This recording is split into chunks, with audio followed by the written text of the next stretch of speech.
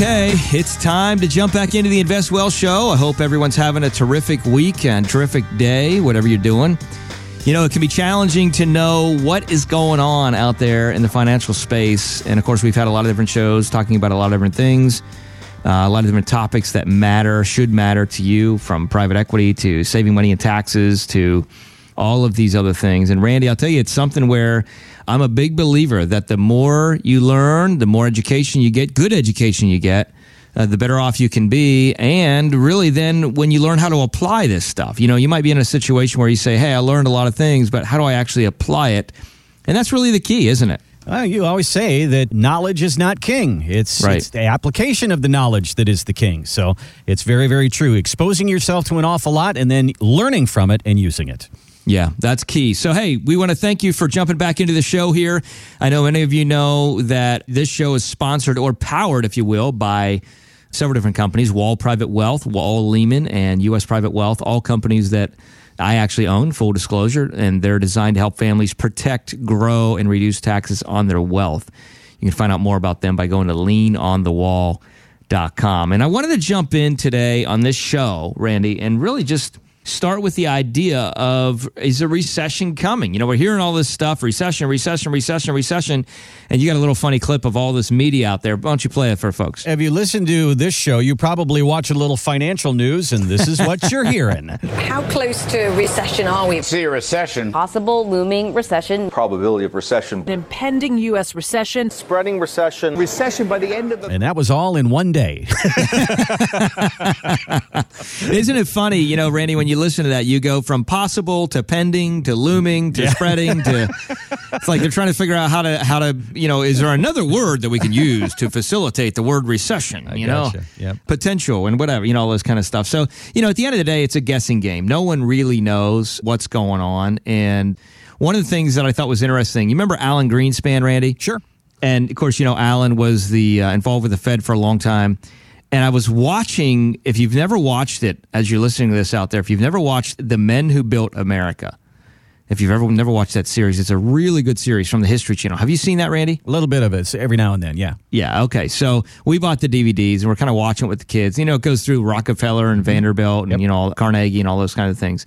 And Alan Greenspan was talking about the idea of recessions. And he's like, there's one key attribute to every recession before it happens. So I'll give you a chance to guess, Randy. This is like our little game here. One key attribute from Alan Greenspan's perspective to every recession or depression really, before it happens. I bet it's euphoria, something like that. Well, he said the single key attribute to every single depression before it occurs is no one knew that was coming. Oh, okay. Okay, so it's the idea that it took everybody off guard. Mm-hmm. It took everybody out. Nobody was planning or preparing for it to happen. So why is that important? Well, you know, when you have all these conversations, really what media is it's just a bunch of opinions being thrown out there with some facts and figures about companies and how companies are doing or not doing. And you know, we see this all the time. I mean, you can turn on the news and one day, you know, it's like, hey, the market's up, China's great, the deal's going to be done. And the next day, it's like, oh my goodness, the market's down, China's no good, you know, whatever, that kind of a thing. And it's just like, sometimes when you're playing golf, you par the hole, sometimes you birdie it, and sometimes you get a snowman. That's true. No one knows that more than me.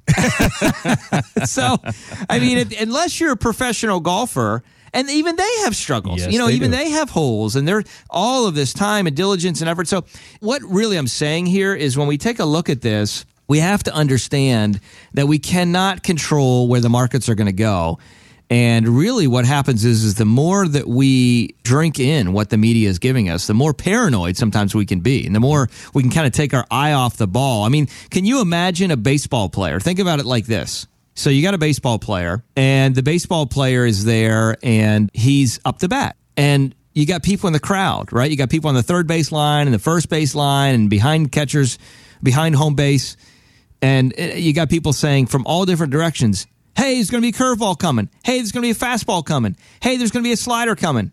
You know, the ball comes in, and you have 100 different people saying, swing now, swing now, swing now, swing. And can you imagine if that batter listened to the noise of all of those different people at the same time, he would be so paralyzed. It'd be like a deer in the headlights. He would have no idea what to do. And what would happen is he would freeze. Too much confusion and very little chance of success. That's exactly right. And so what we need to do is we need to step back from all the noise and we need to focus on the facts at hand. We need to focus on our personal goals. We need to focus on our personal desires. And we literally need to say, okay, here's what we're going to do. We are going to focus on what's right for me, build a plan around it, and actually eliminate a lot of the noise that exists out there today. We're going to pay attention to the facts, but we're going to eliminate a lot of noise. And that's very, very important if we're going to move forward and make decisions. Well, Michael, one of the decisions that people are making right now, because they are a little nervous about this recession talk, is they're trying to find their own places of safety. And I've got a stat here from a research firm called DataTrek, and it says there are now $3.4 trillion in U.S. money markets as of October the 1st, the first week of October. Now, that's 14% higher than the end of 2018, and it's risen almost every single week since May. So as this talk continues, people are saying, I'm nervous. I'm going to put more and more in cash.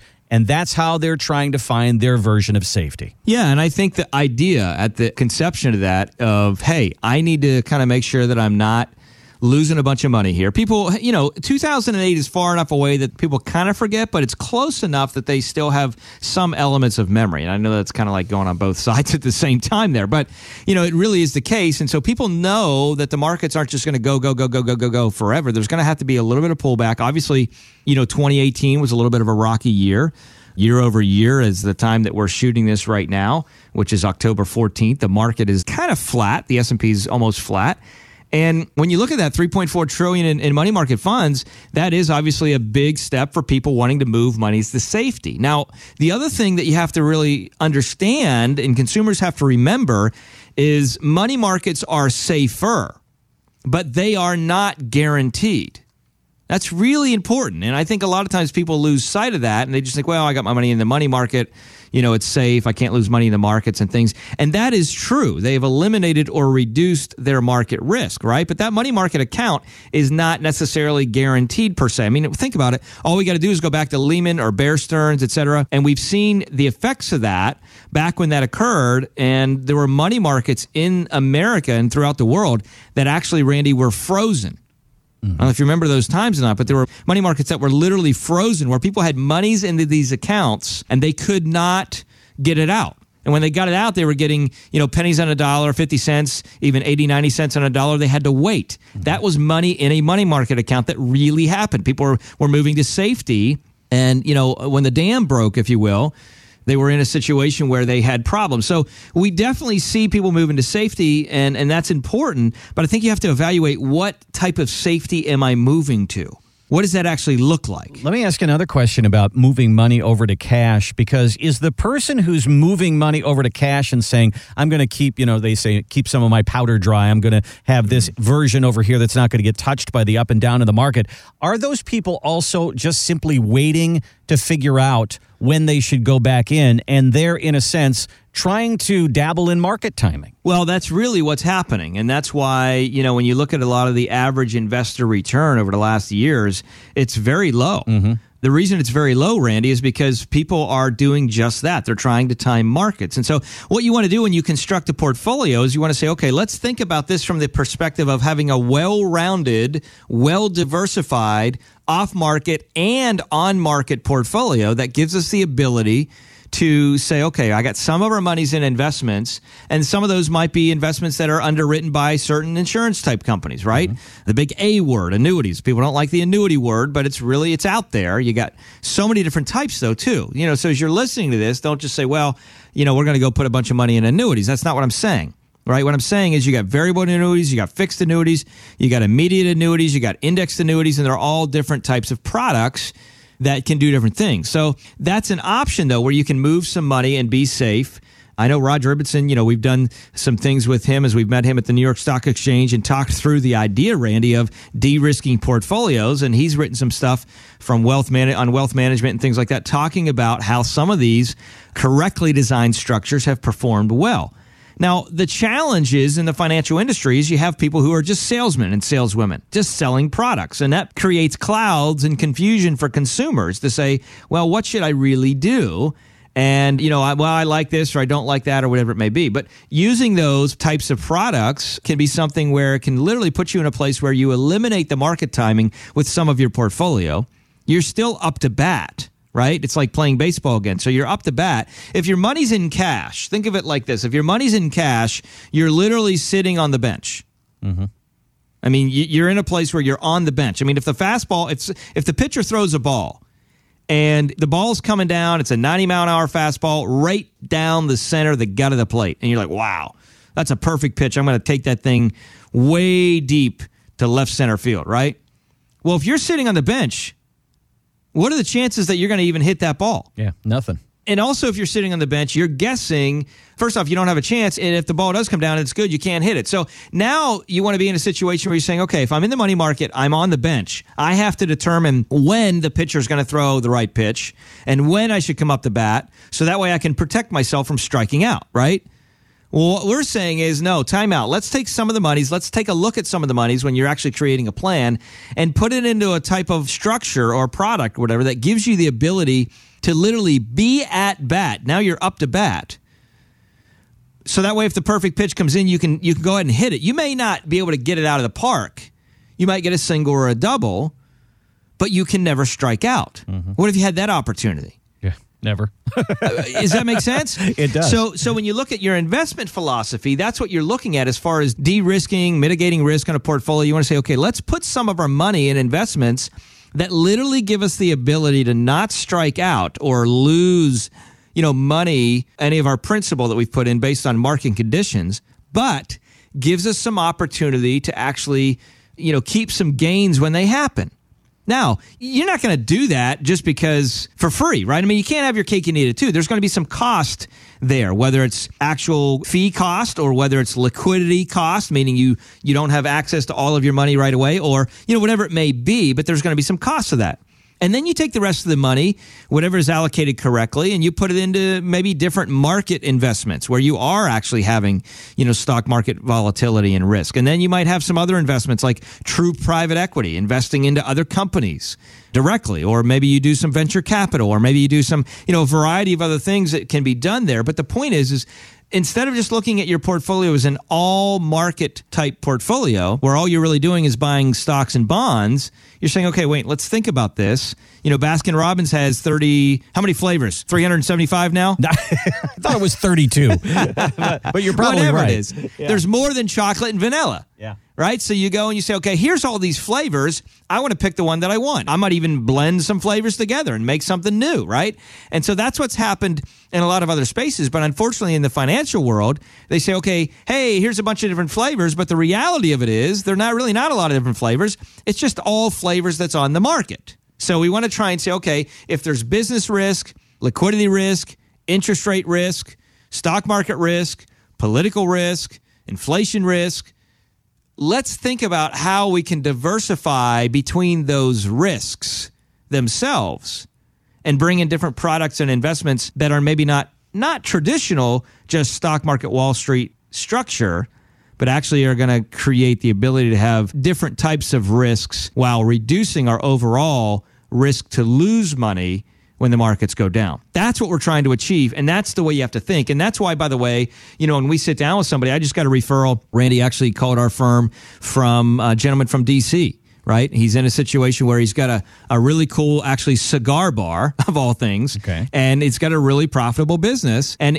he called me primarily because a good friend, actually, that I know that's a realtor, referred him to us, and we're having a conversation. Well, his number one issue is taxes. Right? That's his number one issue. Mm-hmm. He's making about $1.2 million a year. And he's like, I'm in a situation where DC has about 13% in tax, and then you got the federal. Well, he's keeping almost $600,000 of his $1.2 million. He's like, I'm getting killed.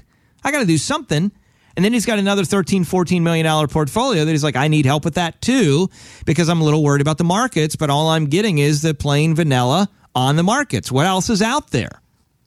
and we're having that conversation. So that's the kind of clientele that we're seeing kind of come through our door, Randy, as they get second opinions. The reason is because we're thinking a little bit differently, and we don't have a biased opinion of buy this, buy that, invest here, invest there. It's a very step back, look at things from a strategic perspective, and be well-rounded. And that's what a lot of people are just not getting. And that's why when we talk about going to cash, they're in a situation where investors are doing what they know, but there's a lot of other things out there, and that's why it's important to really say, okay, what can we do beyond just money market? Well, I think that the key here is the word diversification is a word you hear all the time, and you can look it up, and you can read about it and all of that. But diversification is more than just having lots of different stocks, lots of different mutual funds, and lots of different bonds. All of that is market related. There's got to be some stuff, as you say, that is on market and off market, and that's diversification. That really is. And so what I want to do is I want to invite our listeners, as you're hearing this podcast, to go and do a little bit more research. There's a video that I've done that's actually on our website, leanonthewall.com. Again, you go to leanonthewall.com, just like you're leaning on the wall, right? Just as it sounds, leanonthewall.com. Go to that site, and there's a little video there called Avoiding Financial Salesmen. And I think that will be very helpful to you so you can really understand some of the differences out there of the people that you interact with and why the financial world's different. That's a good starting point if you haven't watched that yet.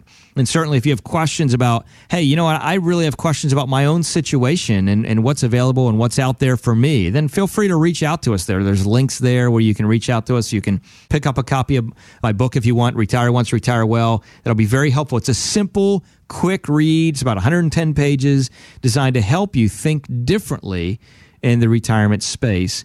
And that will be something that'll kind of help you get to where you need to go. But Randy, all of these things are about saying, okay, here's what's out there, but let's take some action to continue to learn more. And then more importantly, apply what we've learned so we can see some different and hopefully better results as time moves along is the big picture.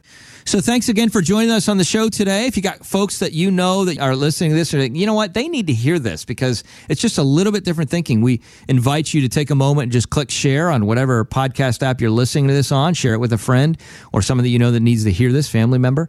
As well, we'd love to hear your thoughts and feedbacks about the show. If there's certain content or certain things that you would like us to cover, feel free to reach out to us at info@leanonthewall.com. Again, info@leanonthewall.com. And then just go ahead and put Invest Well Show in the subject line and tell us your thoughts there. But as always, our goal is to help you maximize what you're doing in life with your wealth, with your taxes, with your legacy, so that way you can live on purpose and ultimately live with purpose. Have a blessed day. Talk to you next show.